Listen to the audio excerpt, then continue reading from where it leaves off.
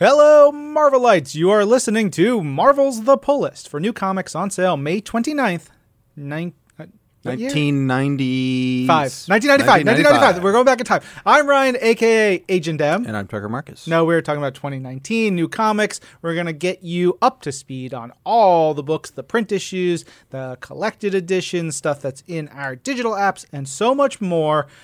First book for us to talk about this week is Age of X-Men Extremists number 4, written by Leah Williams, art by Georges Jeanty, and inks by Roberto Poggi, with colors by Jim Charlampidis. This one here, it's a North Star-focused issue, probably my favorite of the series so far. He's such a jerk, which is super on brand for him. Yeah. But he's this gay mutant who's been trying to deal with his inner feelings in this culture that is extra oppressive of love and affection no matter who you love. And that really bubbles up for him in this issue. And, you know, you see how he's been dealing with it in various ways. And then by the end, it's just like, yeah, oh boy. Yeah, I thought it was a great, pathway out in a way. You know what I mean?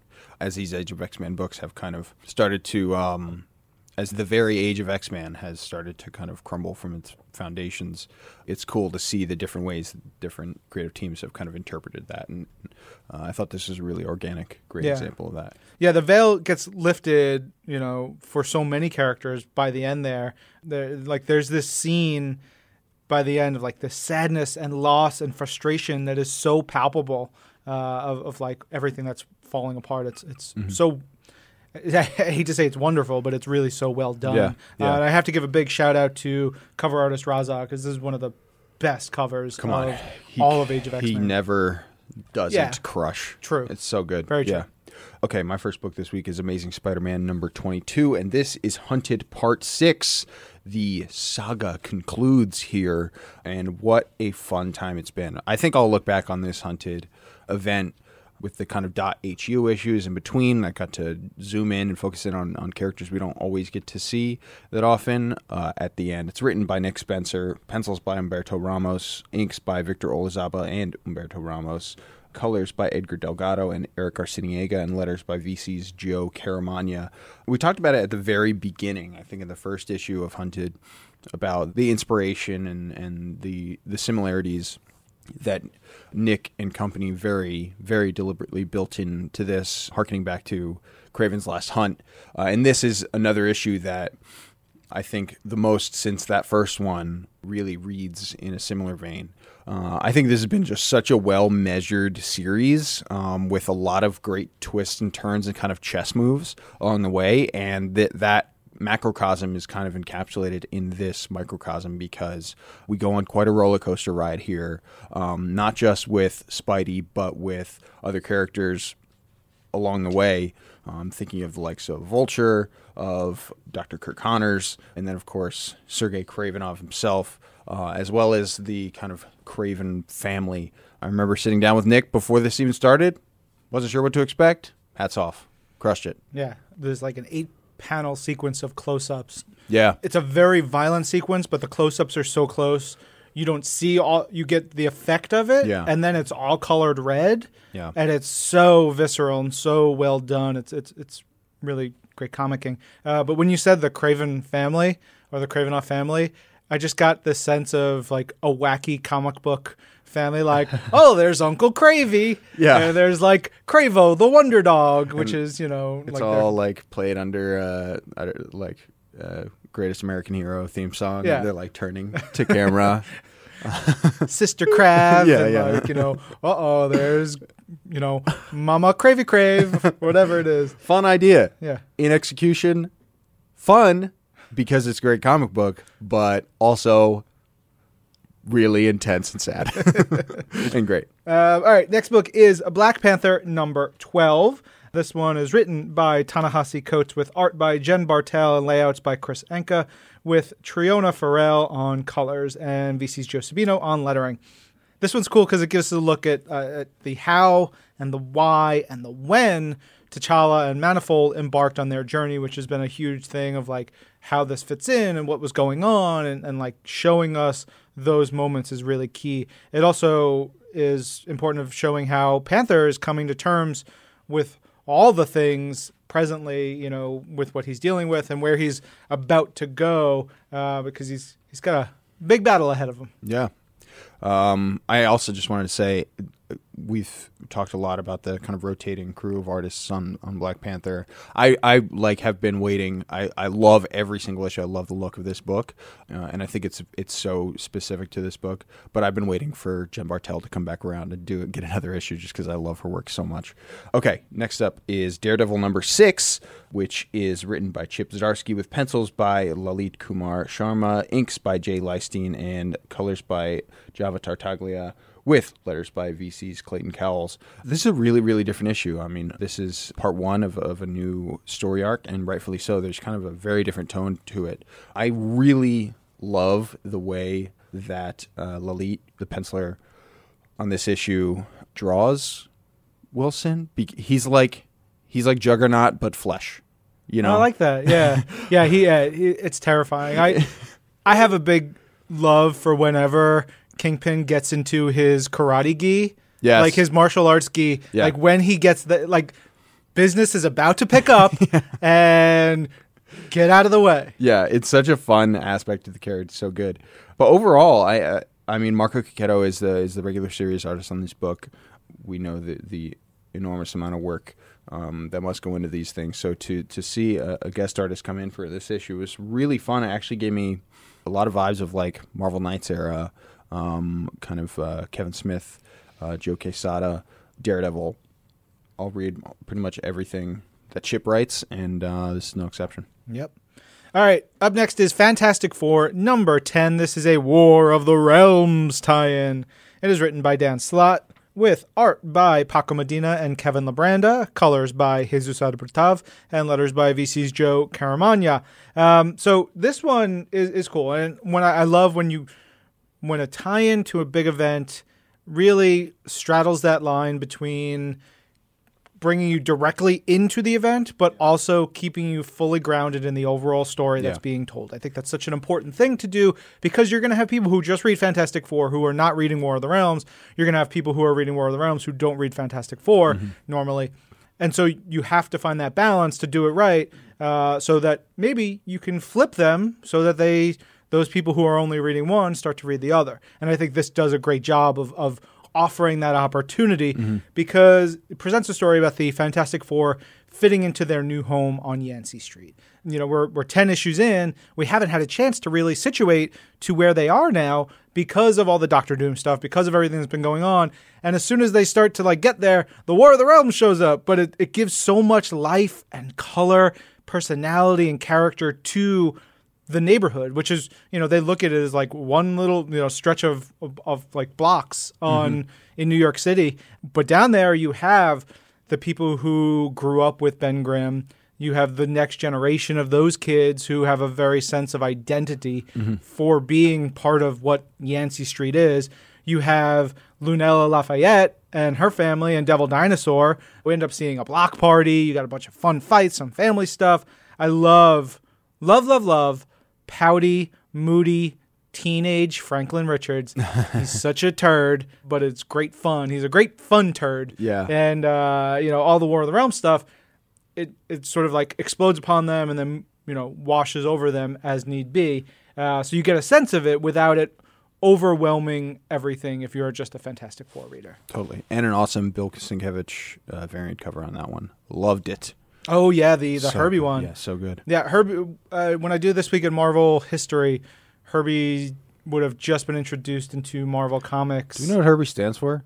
Oh, yes. I wrote it down, and it is I Love You Comics. It's so convoluted. It's nonsense. It's such a stretch. Yeah. It is the stretchiest. It stretches further than Reed Richards. Right. And I love it so much, but it is bonkers. Nice. Yeah. No. What would the if it was like R.Y.A.N was, if you were a robot like that, what would R.Y.A.N stand for? Really? Yeah. What is a word that starts with Y?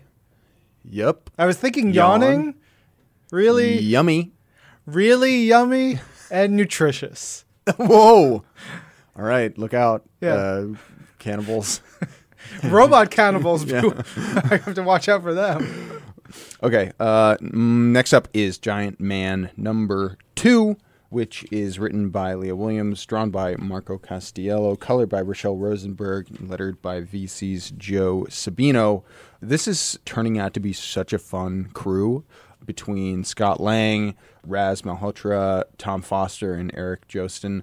They have such a specific dynamic that is kind of like, it's kind of buddy cop, it's kind of Keystone Cops almost. It's just like these 4 kind of like goofuses who are off on this very serious mission but go about it in a very unorthodox way. Yeah. And that's what's so fun about it. And hats off to Leah, because she just absolutely crushes that dynamic. I think it's something so specific, and I think it's something that's kind of easy to pitch or be like, oh, it's going to be this kind of vibe.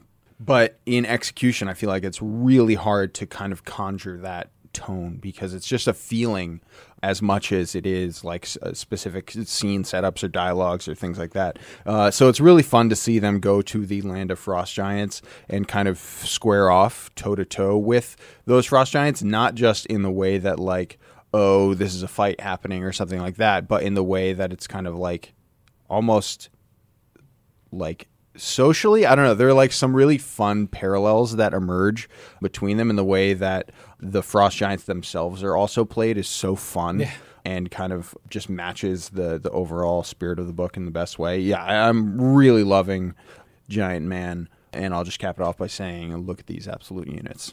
Did you see what that rascal Chris Robinson put on the cover for number 2? Oh my God. It's not, I'll be honest, I love you, Chris. It's not quite as incredible. It says, you know what this means. It's real good, but still, look at these absolute units is A+. Yeah, it's going to be on my Mount Rushmore of like Marvel Comics moments for 2019. Yep. All right. Speaking of Marvel Comics moments for 2019, seriously, it's time to talk about Immortal Hulk number 18, and it is my first pick of the week. It is written by Al Ewing, pencils by Joe Bennett, inks by Roy Jose, colors by Paul Mounts, and letters by VC's Corey Pettit. Man, oh man. Relentless.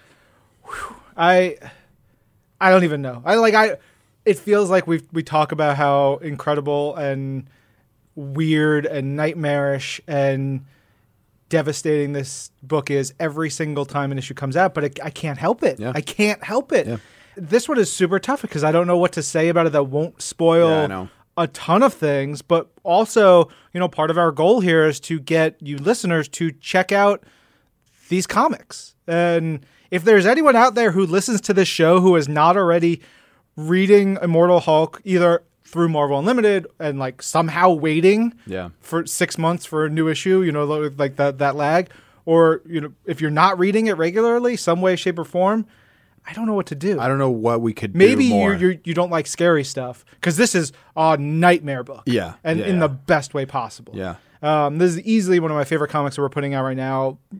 If it keeps at this pace of all time, it'll be up there with, your Jason Aaron on Thor and those incredible runs. But this issue, as I said, is a nightmare. They've done something to this abomination, which has turned the monster from like a great enemy of the Hulk and sort of a match for him physically into one of the most horrific creatures in all of Marvel Comics, like ever. Yeah. It's something out of, I don't know how familiar, Tucker, you are with Japanese horror manga. They get to some really awful, nightmarish things. There are some incredible visuals. You know what's coming to mind? What's that? Jim Zub. Remember when Jim Zub wrote that like manga inspired Avengers story? You remember this? You got to remember this. And it was like the Avengers were fighting, and it was this brother and sister, and the brother was like this melty monster freak, and it was like keep talking. I'm going to look it up because you got to remember this. We read it. We read this. We read a lot of comics. I know. We read like 100 comics every month. Keep talking. I'm just for this show. Okay. But I think I know where you're going with this. Yeah. And so this idea of this just something mind-shatteringly horrifying to the point where you see it and it just, your brain has a hard time comprehending it. That's what this book has done with the Abomination, and I love it so much. But this issue, it just builds and builds and builds to the last few pages. And, you know, every issue of Immortal Hulk has these builds. They come in different places in the different issues. Mm-hmm. Oftentimes there's this wonderful cliffhanger, but this one just seems like it just goes whoosh, straight up a cliff, and then it explodes right at the end there. Yeah. There's a double-page spread right at the end, and then the sort of reaction to it, which is a revelation, is the explosion going off. Mm-hmm. There's also something that is really well done by Joe in the way he designs his panels. They are, when it gets really hairy, he starts shifting them so they're not, you know, horizontal or vertical. They are off kilter. Mm-hmm. The way you look at them, they're just breaking the page. They are not twisted, but you have to sort of tilt your head, and there's a sense of disorientation that comes with that is very deliberate and is so smart. It's the masterful comics. The Jim's Up story I was talking about. Mm-hmm. Zombies Assemble. Remember? Oh, yeah. That was gross. Yeah. The artist is a Japanese artist. Yes. Yeah. Right. Very good. Also, I would say that part of the success and the continued elegance of Immortal Hulk, some credit also has to be given to Will Moss and Sarah Brunstad. Yeah. The editorial team, working with, pushing the whole team forward. There's so much unsaid about what the editors do, allow, advise, provide. All of that is very crucial. Yeah, I actually think about that editorial office a lot. I mean, we have some outstanding, incredible editors in this building. I think about that office a lot as being like, these Will and Sarah, I don't know how, but these two were literally just like built in a lab to make amazing comics. I mean, if you look at some of the most idiosyncratic, well-received, perfect books of the last 5 years, so many of them come out of that office. It's amazing. And it's fascinating because in that same office, you get Immortal Hulk and Unbeatable Squirrel Girl. Yeah. And they may be working on those books on the same day. They could not be further apart. They could not be, any more like perfect. Yeah, totally. Okay, moving on to Magnificent Ms. Marvel number 3. This is written by Saladin Ahmed, with pencils by Minkyu Jung, inks by Juan Velasco, colors by Ian Herring, and letters by VC's Joe Caramagna. We've been kind of teased with this kind of bigger, kind of alien, more cosmic element to Kamala's story since the very end of issue number 1, and that's really starting to expand in a big way. As a New Jerseyan, I love it when we see things like the first scene takes place in Morristown Municipal Airport. I got a bone to pick with you, New Jersey. Yeah. You, Tucker. I went to New Jersey to go to a Godzilla pop-up shop this past weekend. On Sunday, it opened Saturday. Sunday, it was almost completely picked clean. It took me 20 minutes to drive there from my house. It took me over an hour to get home. Wow. Jersey destroyed me. That I tried to go to a comic shop that was like 2 miles away from where I was. I was like, well, I'm here. I'm going to find a comic shop. I couldn't because Jersey there was just so much traffic and it was a nightmare. I was so angry at New Jersey. All right, Jersey, represent. I love little things like that, and it's been a really fascinating combination of things because, and I think it's a testament to Saladin as a master storyteller because we have this cosmic element, this kind of new world and new people and new elements, this kind of royalty. It's interesting as you uncover it, but we also have Kamala's family. We have Kamala's parents. We have the things that are keep her grounded in the most way. So when you combine those two things, it just is the perfect 1-2 punch because you are able to explore these big concepts and ideas without ever losing what you're tethered to and what's at the core of Kamala, what she's doing it all for, what her conflict is. And I love that. I love that combination of things. And so, yeah, really loving what's happening in Ms. Marvel right now. I think it's so fresh and so new. And Saladin, there's a reason why he's writing two of the biggest titles right now. I think he's just the best. Heck yeah. All right, next up is Major X Number 4, written by Rob Liefeld, pencils by Brent Peoples, inks by Adelso Corona, with colors by Romulo Fajardo Jr., with letters by VC's Joe Sabino. We got Old Man Namor up in this issue. A little bit of a silver fox. Is there a sea fox? Silver sea fox? Is that a thing? Are there foxes in the sea? Sure. There are sea cows, right? There's a lot we don't know about the ocean. Yeah. I'm going to say there are real sea foxes out there, and Namor, he's one of them. We get another Dreadpool versus Major X fight, more really cool, fun Atlantean stuff. A very neat and ominous last page setting up what's coming for the next issue. But just this whole like pocket world that Rob is thought up is bursting with energy and characters and ideas. Because it's Rob. That's what he does. You said the words old man in there, and that makes me think of Old Man Logan, which makes me think of conversations that my old desk mate John DeLallo and I have over on the office floor. He has proposed character ideas for Oldman Logan, which is just Logan played by Gary Oldman. And yesterday he came up with another beaut. Goldman Logan, which is he just gets like huge bonuses, like for his work. I'm the best there is at what I do. What I do is get paid. Yeah. Okay. Moving on to Marvel Rising number 3, which is written by Nyla Magruder with art by Roberto Di Salvo and George Duarte, colors by Rochelle Rosenberg, and letters by VC's Clayton Cowles. This is just relentlessly fun. It's relentlessly energetic.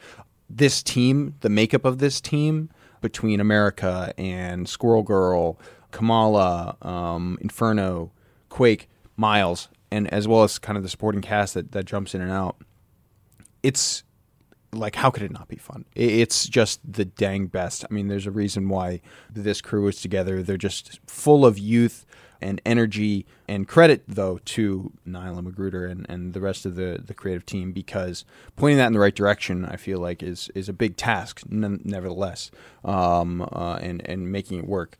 Heck yeah. All right, we've got a Game-Reverse title here. It's Marvel's Spider-Man City at War number 3, written by Dennis Hopeless Hallam, art by Michele Bandini, colors by David Curiel, letters by VC's Travis Lanham. So this issue focuses on Mary Jane, sort of like last issue was a bigger focus on Miles. That said, you're still going to get your Spider-Man stuff. You're still getting, Peter Parker stuff. You're going to get Miles Morales stuff in here. But we get more of what's going on inside. More of what's going on inside the bairn.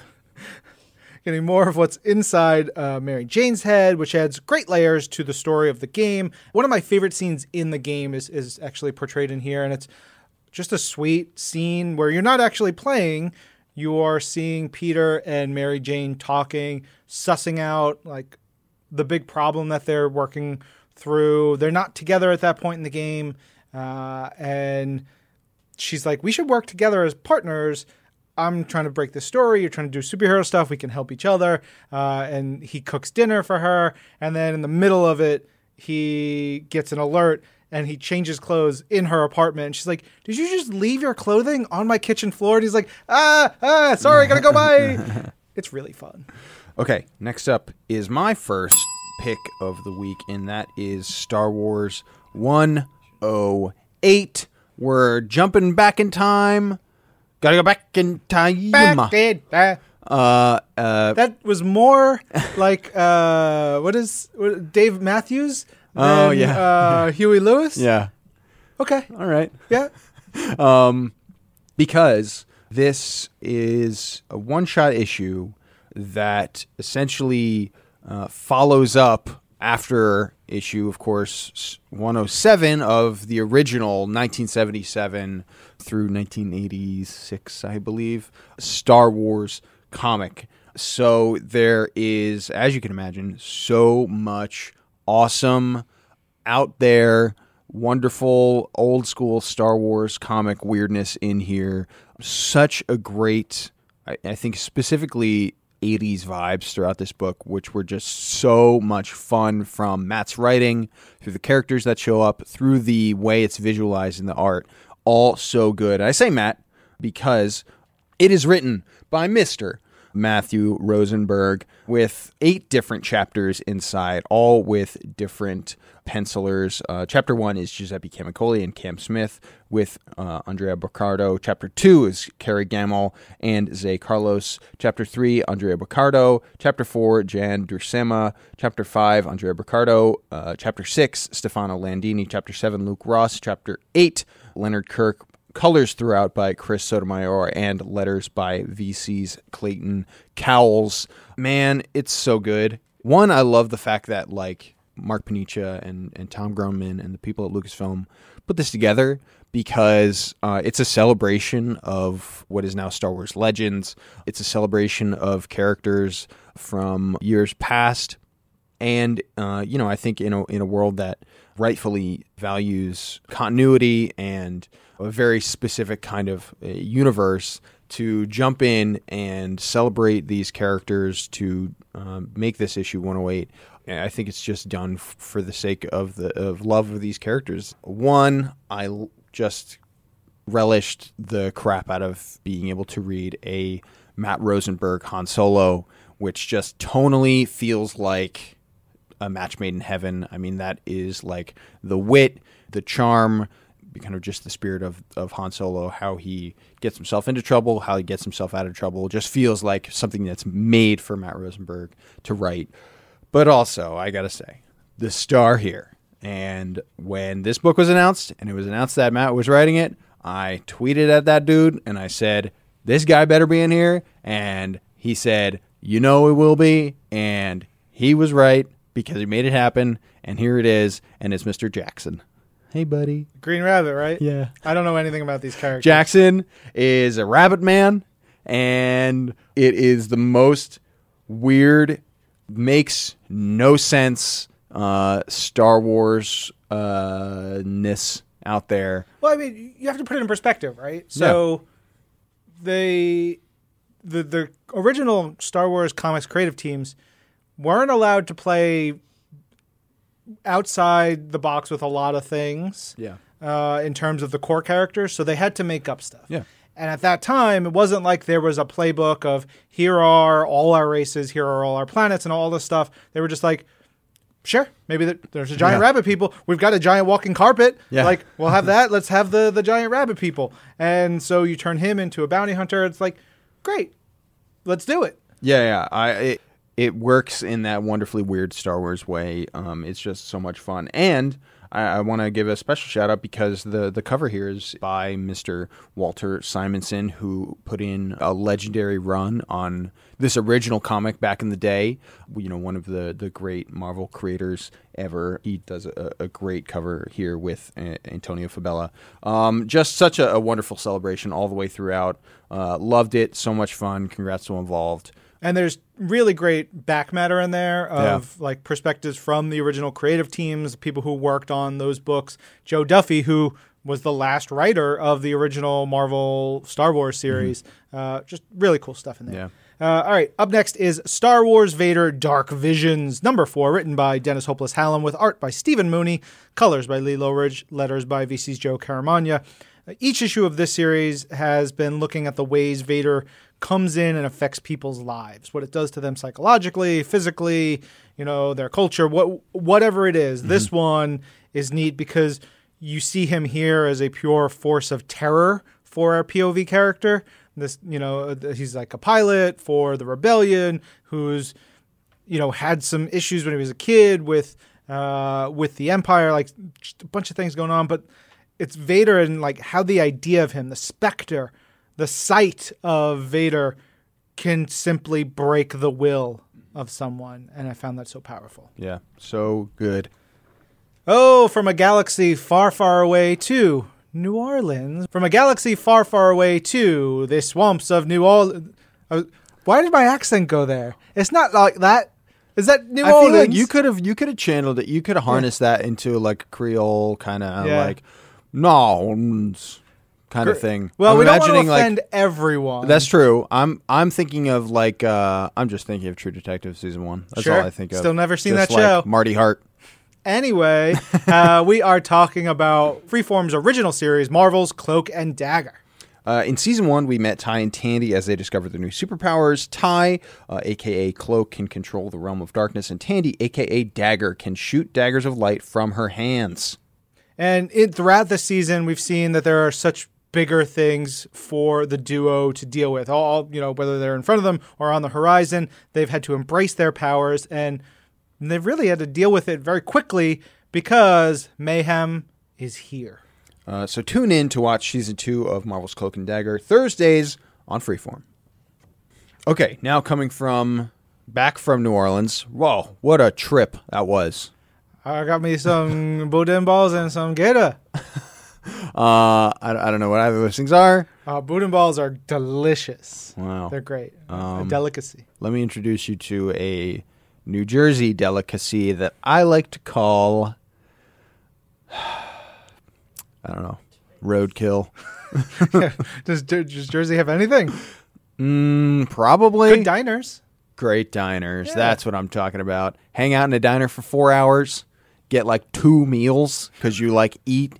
And then you're just hanging out for so long. Then you eat again. I've done that so many times. Great pastime. All right. We're going then from New Jersey diners over to Superior Spider-Man number 6. This is written by Christos Gage with pencils by Mike Hawthorne, inks by Wade Von Graubadger, colors by Jordi Belair, and letters by VC's Clayton Cowles. Marvel editor Chris Robinson. I feel like he's kind of like the fifth Beatle in a way. We talk about it all Chris a lot. But he's talked about this book a lot online, and he says that he thinks this is a book that people are sleeping on. Is he the editor? I don't think so. No, I was going to say, it's not one of his books. No, it's not. I like that. He just loves it. It's great. This is a book that people are that is like underrated. And I got to say, just listen off that creative team. Like, those are all stars. Hey, now. All the way down the line. That's a really amazing crew. And look, it shows. This is a story that sees really awesome, kind of unconventional team up between the Superior Spider-Man and Doctor Strange as they attempt to take down Pandemonium, which is like a... Master Pandemonium. He earned that title. He did not go to 4 years of villain school just for me to forget Master. Okay. There's a kind of orange hue over the entire issue because things are burning. It has this kind of like apocalyptic tone, but it's really fun specifically to see how Strange and Otto Octavius work together, where they clash, where they kind of line up in certain ways. It's one of those series that kind of occupies a space all its own. It's very specific, and I think it just crushes every issue. I love Master Pandemonium. Yes. I think it's a cool design for him here. He's like composed of demonic body, like human bodies he's possessed that are sort of glommed on to him to keep his like core body safe. But nothing beats Master Pandemonium when he's got baby hands. Yeah. Baby, like he has like both of his hands were turned into small babies. Yeah. And then it's just a horrible thing. Or they were like full on demons. Yeah. Like little tiny look like they were out of Ghoulies almost. Right. Just the most twisted, messed up character design, and I love it so much. I am here for him. Yeah. Sweet boy. Anyway, up next we have THANOS number 2, written by Tini Howard with art by Ariel Olivetti, colors by Antonio Fabella, and letters by VC's Joe Caramagna. And it's my second pick of the week. Look, I don't want to shine too bright a light on this issue because when if somebody walked up to me in the old hallway here at Marvel HQ and said, "Hey, what do you think of when I say THANOS and number 2?" I, get a big purple nightmare in my brain. You know what I'm talking about? Who's this guy? Who is this guy? This is your like Borscht Belt comedian version of you. Seriously. Yeah, this is like you know what? Look out, folks. Like you're in Dirty. Have you seen Dirty Dancing? Yes. You are one of the comedians playing at the club in Dirty Dancing. Please, everybody, write in to anyone even tangentially involved with Marvel just to tell them to make this stop before it starts. Otherwise, you will be plagued with this dude forever. Because I like him. I'm into it. Anyway.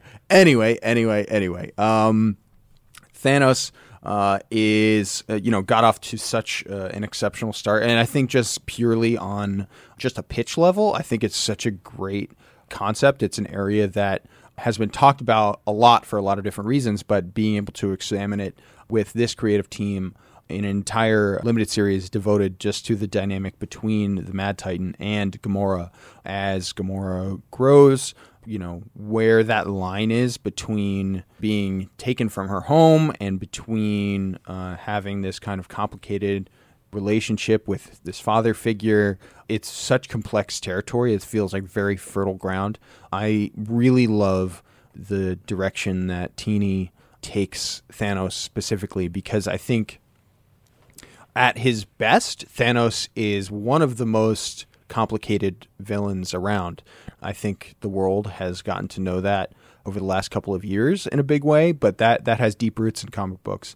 So to be able to dig into that in a very laser-focused way is so much fun, because he has big ideas, he has big goals, but at his core, there's something a lot more human than I think people would originally expect to see. And I say human in terms of not literally, but in terms of a heart, something that is relatable and understandable, but also, undeniably, evil. But Teeny does a great job of showing his fragility. Yes. Which doesn't, and at the same time not diminishing from the threat. Yeah. It's a very difficult thing to do, to show just how, as you say, human he is, and in most cases that takes him down a peg, but it doesn't here. It almost makes him scary. Exactly. At its best, I think that's exactly what that can do. It's actually, because I think when you think of a faceless, monolithic evil, you can kind of shrug it off and just say, oh, that's this other thing. I don't relate to it. That's evil. That's bad. It's entirely like that's foreign in every single way. But it's actually, like you said, it's scarier to find something in common with this great evil. And Ariel, at one point, there's a big splash page of Thanos holding up Gamora. And the sense of scale in that drawing, it is the prototypical, that is the vision of Thanos I see in my head when I close my eyes. In his comic book, like war regalia, the classic look of him, so big, so menacing, so terrifying. Like that's my Thanos. Yeah. Okay, next up we have Thor number 13. It's written by Mr. Jason Aaron with art by Mike Del Mundo, colors by Mike Del Mundo and Marco D'Alfonso, letters and production by VC's Joe Sabino. This is the Ballad of Cull Borson, God of Fear. What a fun issue. I don't know how Jason Aaron does what he does, obviously on a creative level, but literally just like on a physical level, because he's doing so much work and so much incredible work. You would never guess that he's writing like, I don't know how many different books, how many different series, because just every single submission by him is incredible. It just maintains the standard that we've come to expect from him. This is the Ballad of Cull Borson, like I said. So it's just so much fun. And, it's Mike Del Mundo. So, it's obviously just going to be amazing. Heck yeah. All right, we've got two more War of the Realms books coming up. First one is War of the Realms, Spider-Man and the League of Realms, number 2, written by Sean Ryan, illustrated by Nico Leone, colors by Carlos Lopez, letters by VC's Joe Caramagna. It's fun here because Spider-Man is leading this squad, and he's looking at a way to not fight. And that's why Thor chose him, because he's got a heart. He knows that Spider-Man is not going to wage war, unnecessarily. And so he goes there into this war zone, and by the end of the last issue, you saw he's maybe changing some minds, and we find out how and why here. So it opens with this big, heartbreaking bit revealing why Fernand, the commanding angel, why she would switch allegiances. And it is... Yeah. It hits you. And then at the end, you have another heartbreaking bit with some words whispered via villain. And, it's a villain who's basically saying, please help me, kill me. In the midst of just destroying heroes and waging war. Like that book ending the story with those things, I thought was really, really well done here. I will not give away all the bits and pieces, but I'm eager. It makes me wish we had the next issue. I don't always be like, I need to binge. I want to see what the next issue of this is very soon. Nico, got to give a big shout out to Nico Leone, because goes from the sexy and sweet opening page to super sad, and then to big and these oversized action, and then amps the action by the end of the issue. It's really well done. Totally. Okay, next up we have War of the Realms, War Scrolls #2, which has 3 different stories in it, including a Daredevil story, The God Without Fear Part 2 by, Jason Aaron, drawn by Andrea Sorrentino with colors by Matthew Wilson. And then we have a Doctor Strange story, which is written by Devin Grayson, drawn by Paul Davidson, colored by Andres Mosa. And then a Wiccan and Hulkling story called My Drag Brunch with Loki, written by Anthony Oliveira, drawn by Nick Robles, and colored by Chris Peters, with letters throughout by VC's Joe Sabino. And it's my second pick of the week. Woo! I love a good anthology. Yeah. And this is a great anthology. And this is what I'm talking about with Jason Aaron. This Daredevil story, I don't want to preempt your talking points, but holy crap. Yeah. It's so good. Yeah. You got Kingpin with some dark elf magic powers and a giant friggin' hammer versus Daredevil, who's the god without fear with a giant friggin' sword. They get to fight. It is terrific. There's a page with 2 panels in it where Kingpin and Daredevil are leaping at each other on the top panel, and they're kind of small in frame. It really gives a sense of the perspective.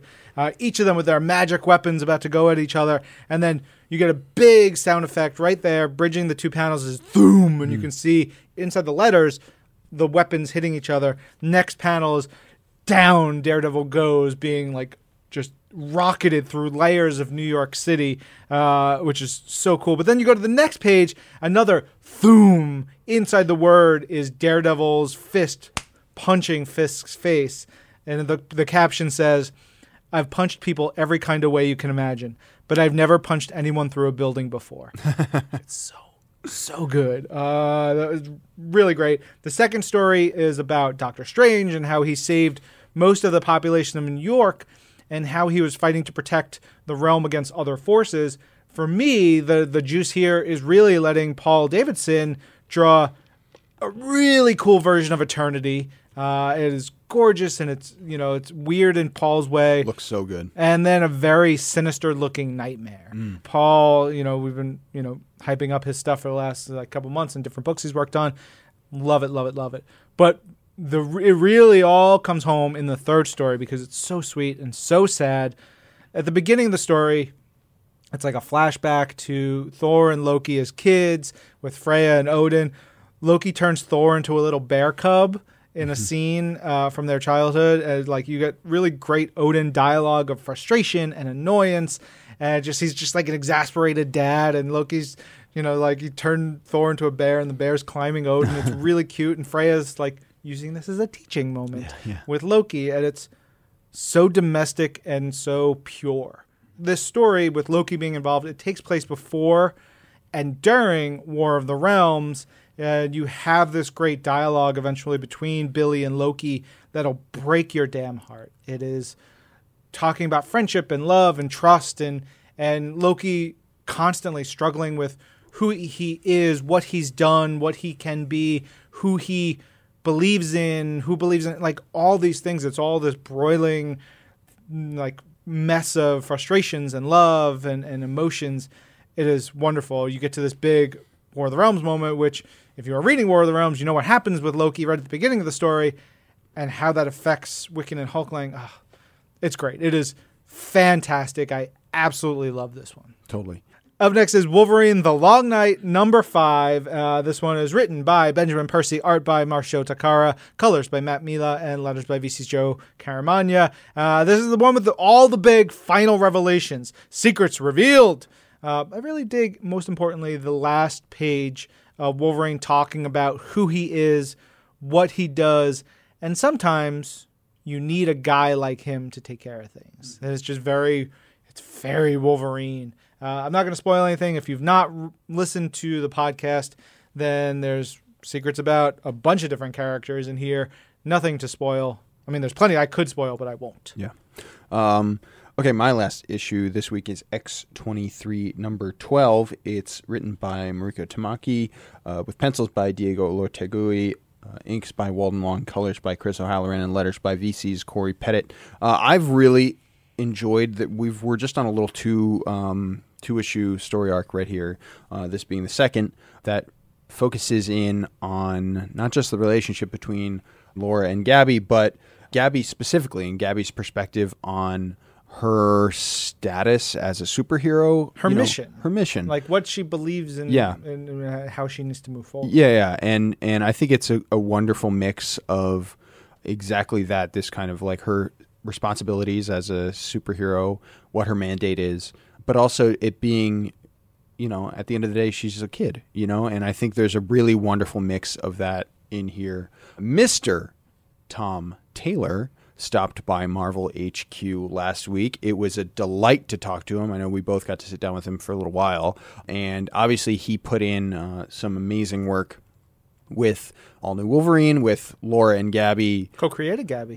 Exactly. I mean, making kind of being, defining this relationship. And so I get to, geek out a little bit and just tell him how much I love that. And so here... We actually will have Tom on This Week in Marvel soon. He gives much praise to Mariko and this book and talks about, the love that Gabby has gotten. I am officially one of the guardians of Gabby, and I wear that title proudly. Yeah, and rightfully so. I mean, the writing on this book is stellar. I just love any story that allows more focus on Gabby. We've talked about it so many times. One of the best new Marvel characters in recent years. So crucial to get to know this character more and more and more throughout the years. So another great one. Yeah. All right, last book of the week. Both X-23 and my next book were very nearly picks of mine. The last one is X-Men Grand Design Extinction, number 1. Whole kit and caboodle by ya boy, Ed Piskor. Oh, so good. This one is, as Nick Lowe would say, the tasty juice. This covers X-Men in the mid-'80s, from around the time of Baby Cable's birth, which is around issue 200 of Uncanny X-Men, through the Mutant Massacre, the battle against the Trickster with Forge and Storm, and the X-Men's death in, quote-unquote, well, I wouldn't even say quote-unquote, they died. Right. They were just saved. Their death in Dallas, the X-Men's time in the Australian outback, the end of Inferno, and a bunch more. It is wonderful, and we've talked about this every time we get one of these special issues. The way Ed weaves all the stories together from the pages of X-Men and the other X books together. It's New Mutants, it's X-Factor, and brings them all together into this one big tapestry to tell you this chronological story. And then, of course, there's a whole slew of references in the back, going page by page, for you to read the original books if you so choose. It is tremendous. Yeah, in a similar vein to how we talk about Immortal Hulk, if you're an X fan, or really if you're a Marvel fan, for me, these Grand Design issues are required reading because there's so much artistry, there's so much talent going into it. He has such a specific look to his characters, which I love. It's so classic, but it's also... it's just so much fun, and you can tell how much love is put behind everything, because this has been a labor of love, years in the making. Just like you said, writing, illustrating, coloring, lettering, the whole thing. And you could really feel that. Yeah, and I would say if you're not an X-Men fan, even a bigger reason to read Ed's, Grand Design books, all of them, just to see exactly why folks love the X-Men. I think it hits it home. Totally. Okay, those are the issues on sale this week. Collections on sale include Daredevil Fearless Origins, Kirby Is fantastic, Marvel Comics Timeless Tales, Marvel Visionaries John Romita Sr., Speedball The Masked Marvel, Spider-Man vs. Mysterio, The Punisher Volume 2, War in Bagalia, and X-Force Volume 1, Sins of the Past. Of course, tons of stuff hitting all the apps this week. I wanted to point out on the Marvel Unlimited front, we've got some Infinity Wars in there. We've got Cloak and Dagger, the MDO digital comic, issue 3 of that first volume, so you can now read that whole series on Marvel Unlimited. And then we've got some 90s Silver Surfer, issue -1, because if you thought dot letters was confusing, we threw negative numbers in there. We did a whole flashback, like it was a couple months in the 90s, maybe like 2 months, where every series got a -1 to tell a story from the character's past, which actually resulted in terrific comics. I highly suggest those. But we've got a bunch of Silver Surfer in there and so much more. We'll have the full list for you on Marvel.com. And that's it. We're done. Woo! We did it. We did it. I'm Ryan. And I'm Tucker. And this is Marvel. Your universe.